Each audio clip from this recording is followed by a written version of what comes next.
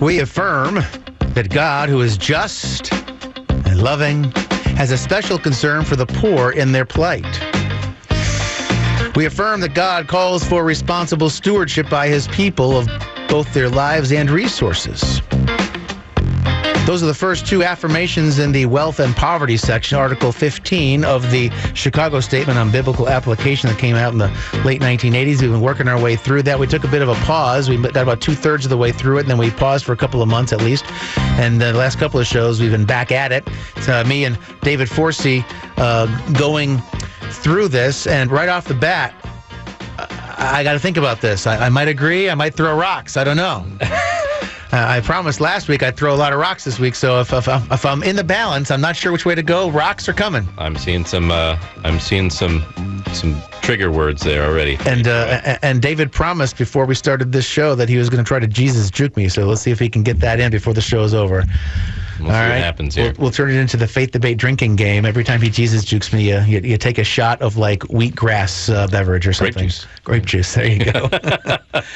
All right, so this first one, by the way, I don't know if I've properly introduced him. David Forsey is a pastor in the area, leads a house church that meets in a number of locations because he's got people in his church that like to host. And so they just kind of rotate it and share the pleasures and the burden of such hosting. And I'm the pastor of a church that meets in my house, and we don't have people that share that burden. So if you come to my church, you're coming to my house. So anyway, if you'd like to learn more about either one of us and our churches, you can go to householdoffaithinchrist.com. So we affirm that God, who is just and loving, I'm agreeing with that. Okay. Has a special concern for the poor in their plight. Are they accidentally intimating that God shows partiality? I would say that he has a special concern for the poor in spirit. Do you think that's what they mean? Well, this is in the section under wealth and poverty. So probably not. And we have been talking about material things as of late, these last few articles, and money. So maybe the poor have a particular, the materially poor do have a particular way in which they draw our attention to our spiritual need and lack, but they're saying that God has a special concern for the poor. Yeah, trust me, I don't want to come across as like just this hard case. We should be concerned for the poor, right? If you took out the word special, right? We affirm that God, who is just and loving, has a concern for the poor in their plight. I'm signing off on this. Yeah. But special seems to make it sound like he has more concern for the poor than he does for everybody else. But God, the Bible tells us he's not a respecter of persons. He commands us not to show partiality for the rich or the poor. So why would he show partiality for the poor? Like I don't think I like that word special in there. Is it, are they... Yeah, I don't know what they're doing there. I mean, certainly it seems clear in Scripture, and probably in our own experience too, that we are tempted to pay more attention. Right? You go through Proverbs, you look at read James, right? Where it's clear that we as people who are tempted to love the things of this world, are tempted to love those who have a lot of those things in this world. Where we are tempted to pay them special attention. So, are they, in this statement is the idea that God, is it pushing back against that sort of tendency? Yeah, or is it an early leading indicator for what has now come to be known as social justice? Right. Right? Maybe. It feels like that to me, so... Let's see what else they have here. We affirm that God calls for responsible stewardship by his people of both their lives and resources. That was the second part of what I read at the start of the show, and I think that's totally fine. I don't see anything with that one. That's right. Yeah. No rocks are coming on that one. We affirm, this is the next one, that sacrificial effort to relieve the, here we go, poverty, oppression, and suffering of others is a hallmark of Christian discipleship. Yes, however, right? Is it just me? I mean, those are buzzwords. So they've become buzzwords anyway. They have, and that makes it. Maybe we have to get past that. I don't know. I mean, it's certainly the poor will always be among us. There's a reason why that is, and it is so that we will always have that picture of poverty, and so that we can continually be, those of us who are not poor can continue to try to meet needs of others. So I'm reminded of Jesus when he's talking to the Pharisees. He says when you throw a party, invite people who cannot invite you to a party. Invite people who do things for people who cannot pay you back for those things. Is that sort of what they're getting at here? If we want to give them the benefit of the doubt, then yes. I like doing that. And so let's give them the benefit of the doubt and say yes. However, again, this has been a theme now. This is a third week in a row now where we've been working our way through this, where lack of clarity. Yeah, I want to give them the benefit of the doubt, but now in hindsight, right? Let's see. Now seeing where we've come, and it's been 35 years, right, since this came out, and in 35 years.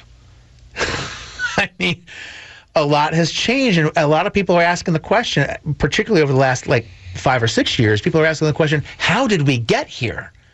And then you read something like this, you know what? I think I see some of the little seedlings that were planted that helped us to get to where we are, because we weren't careful in how we articulated things. We seeded too much ground in a desire to have, I'm all about a big tent, so that's not the phrase I want to use, to soften. That's not the right word either. I guess it might not be fair, but it certainly feels like there's a self-conscious attempt to heighten social considerations. Okay. In these affirmations and denials. Okay. That we should have concerns in those areas, but they're so self-consciously aware that they've heightened it, and I think they're out of balance with what the Bible would say about such matters. Right? I'm not trying to be a jerk. I'm just, it's the way God made me. I can't help it. Well, it was kind of a hallmark of, in the Old Testament, right? Like there were, even in the laws, particular ways that God said, that they should harvest their fields, in order to help provide for the poor, the sojourner, right? And one of the things they're not going out of their way here is to make any sort of additional call for the brethren to care for the body. That's interesting. That's missing from this, because what made that click in this plate when you mentioned Israel and their laws. It's about Israel taking care of Israel, right? And there's no sense of the church taking care of the church. When Paul's taking up the collections for this is very, very general, broad sort of. Yeah, when Paul's taking up the collection, he's taking it up for Christians in other cities. Yeah. Mm-hmm. Right. Mm-hmm. So that's missing from this wealth and poverty section. Unless I'm scanning. I don't know that I see it in the next few. So yeah, let's see where it goes. That's a swing and a miss. We affirm that just as the wealthy ought not to be greedy, so the poor ought not to be covetous. That's horribly written. The wealthy shouldn't be greedy or covetous, and the poor shouldn't be greedy or covetous. Why are we? Do we think that the wealthy are those not? Are the wealthy incapable of being covetous? Are the poor not capable of being greedy? They are. Yeah, so that's horribly written. Maybe it's maybe they're trying to show that there are particular ways that a discontentment come out, that they're in the wealthy and the poor. It should be. We affirm that the wealthy that ought not to be Yeah. covetous, and the poor ought not to be covetous in order to... The wealthy nor the poor ought to be greedy or covetous. That would be better. Okay. I like that. That's better. See, we just improved this. That's what we're here for. Let's pencil that in. All right. We deny that we may rightly call ourselves disciples of Christ if we lack active concern for the poor, oppressed, and suffering. There it is. Here it is, especially those of the household of faith. You're by the happy way, about that's that. from I'm happy about that's that. from Galatians chapter 6, and that's where we got the name for our church, by the way, Household of Faith in Christ. Okay. Nice. Yeah, so we deny that we may rightly call ourselves disciples of Christ if we lack active concern for the poor, oppressed, and suffering. I guess. As in, we should be compassionate people? Yeah, I don't know what active concern even means. That is a little vague. Yeah, that's the problem. Like, Yep. if I put, like, the right kind of meme on my social media profile, like, is that active concern if I showed that I'm solid with them? Solidarity? Are they talking about... I virtue signaled in just the right way? Active concern? Are they talking about you have to having the right feelings? Are feelings active concern? Or is by active, do they mean action? And do they mean particular kinds of actions, or whatever actions you feel like doing, or whatever actions some people are able to be more active or less active depending on their means? Now, again, we get into category things, but, this is a theology show.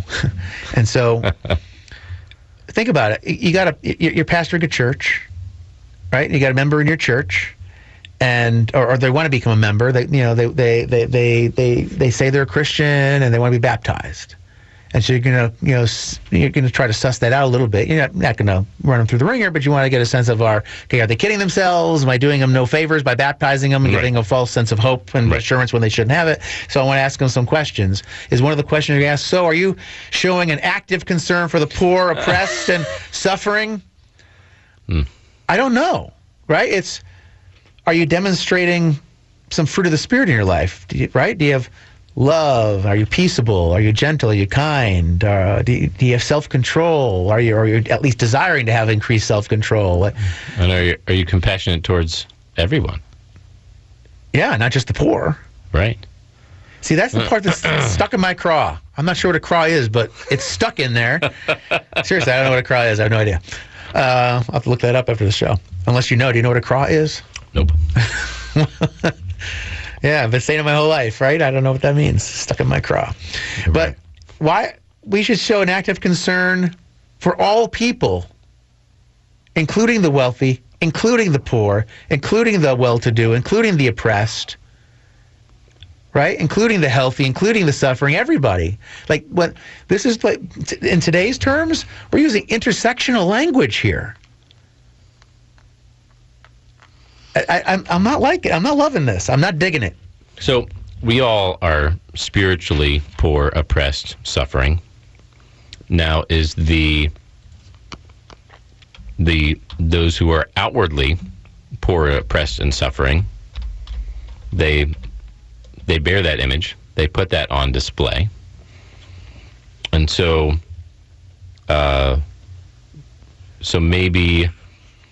maybe part of what's going on here is in this statement they're saying if our attention isn't drawn to those things, if we're not aware of those things and concerned about those things, then maybe we're not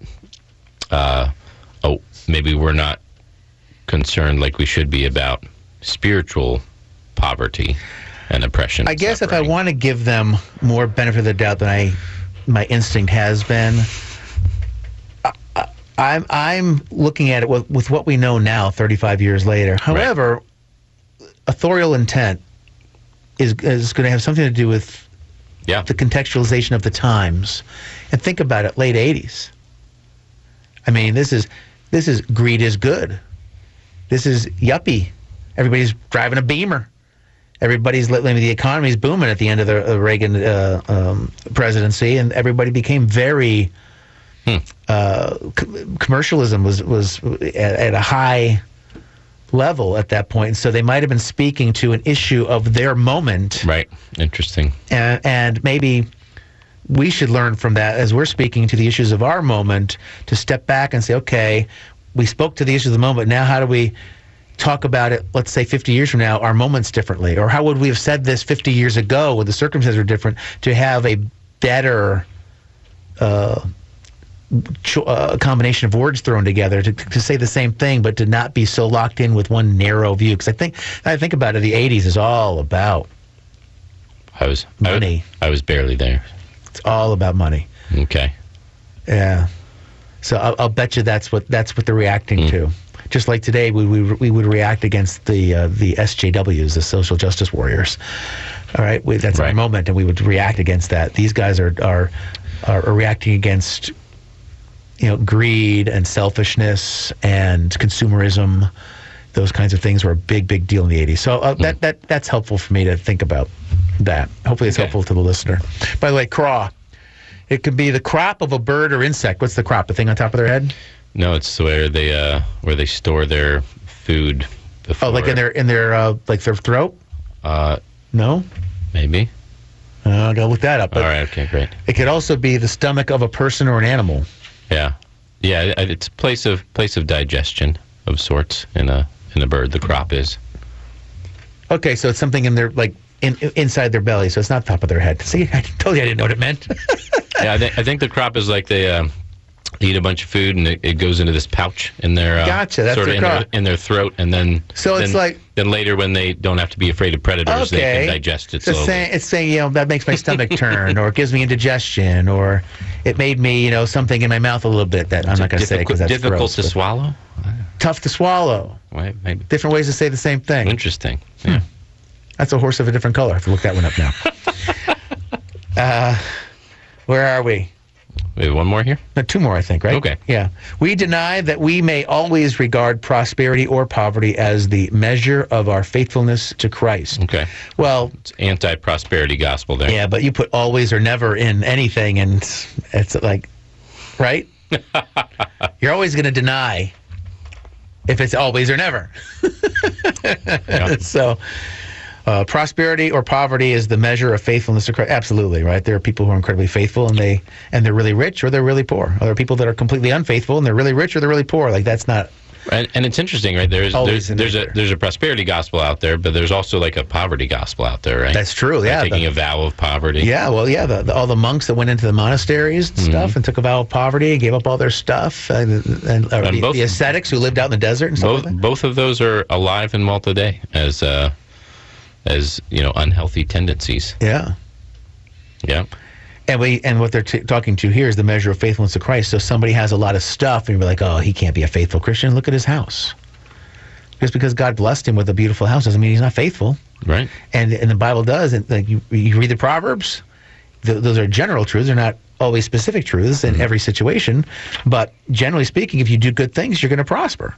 Right. And so then you look at the poor person and say, oh, see, they're not faithful. They wouldn't be so poor. Well, no, because, again, it's proverbial truth. It's not always going to work out that way, so you can't gauge things by that. Yeah. So that's a good, helpful reminder.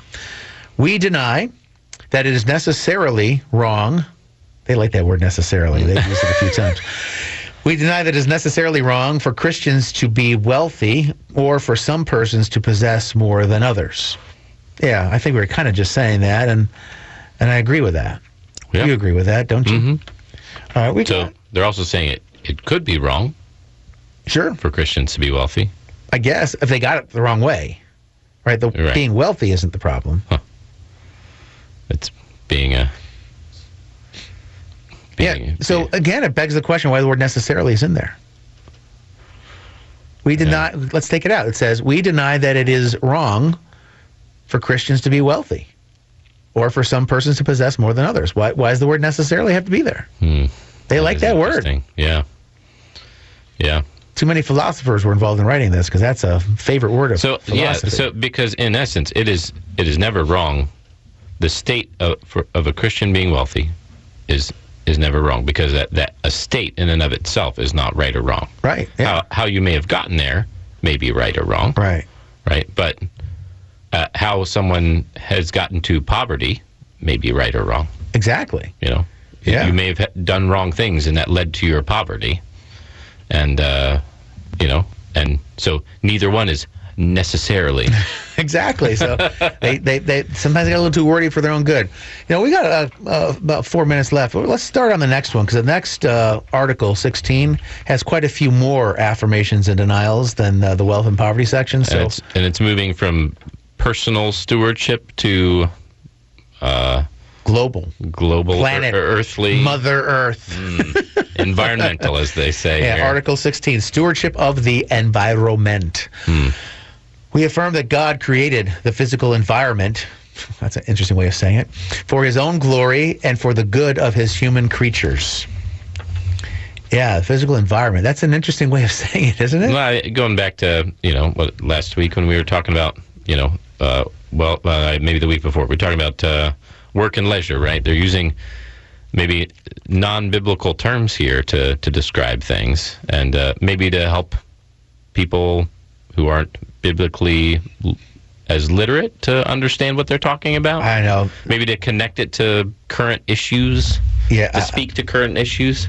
Okay. Maybe this isn't as timeless as we were thinking they were going for. No. We affirm that God deputized humanity to govern the creation. The creation, that's a more biblical term. I like that. Let's Deputized. see here. Deputized. That's not a biblical word. You got a badge?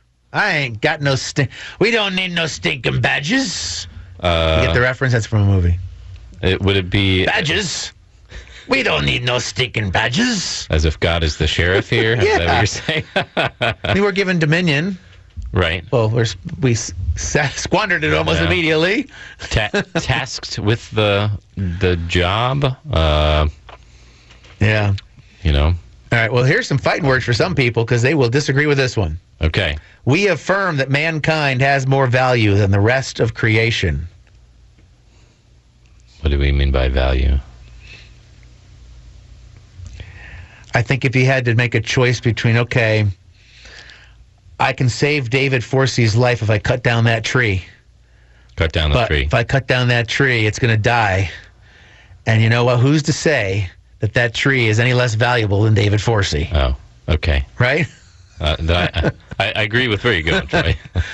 Right, the pinnacle of the creation, the thing that has the most value. I mean, there are prohibitions against killing people, humans, okay, because of their value, because they're image bearers of God. There are no prohibitions against slaughtering the fattened ox to have a nice meal.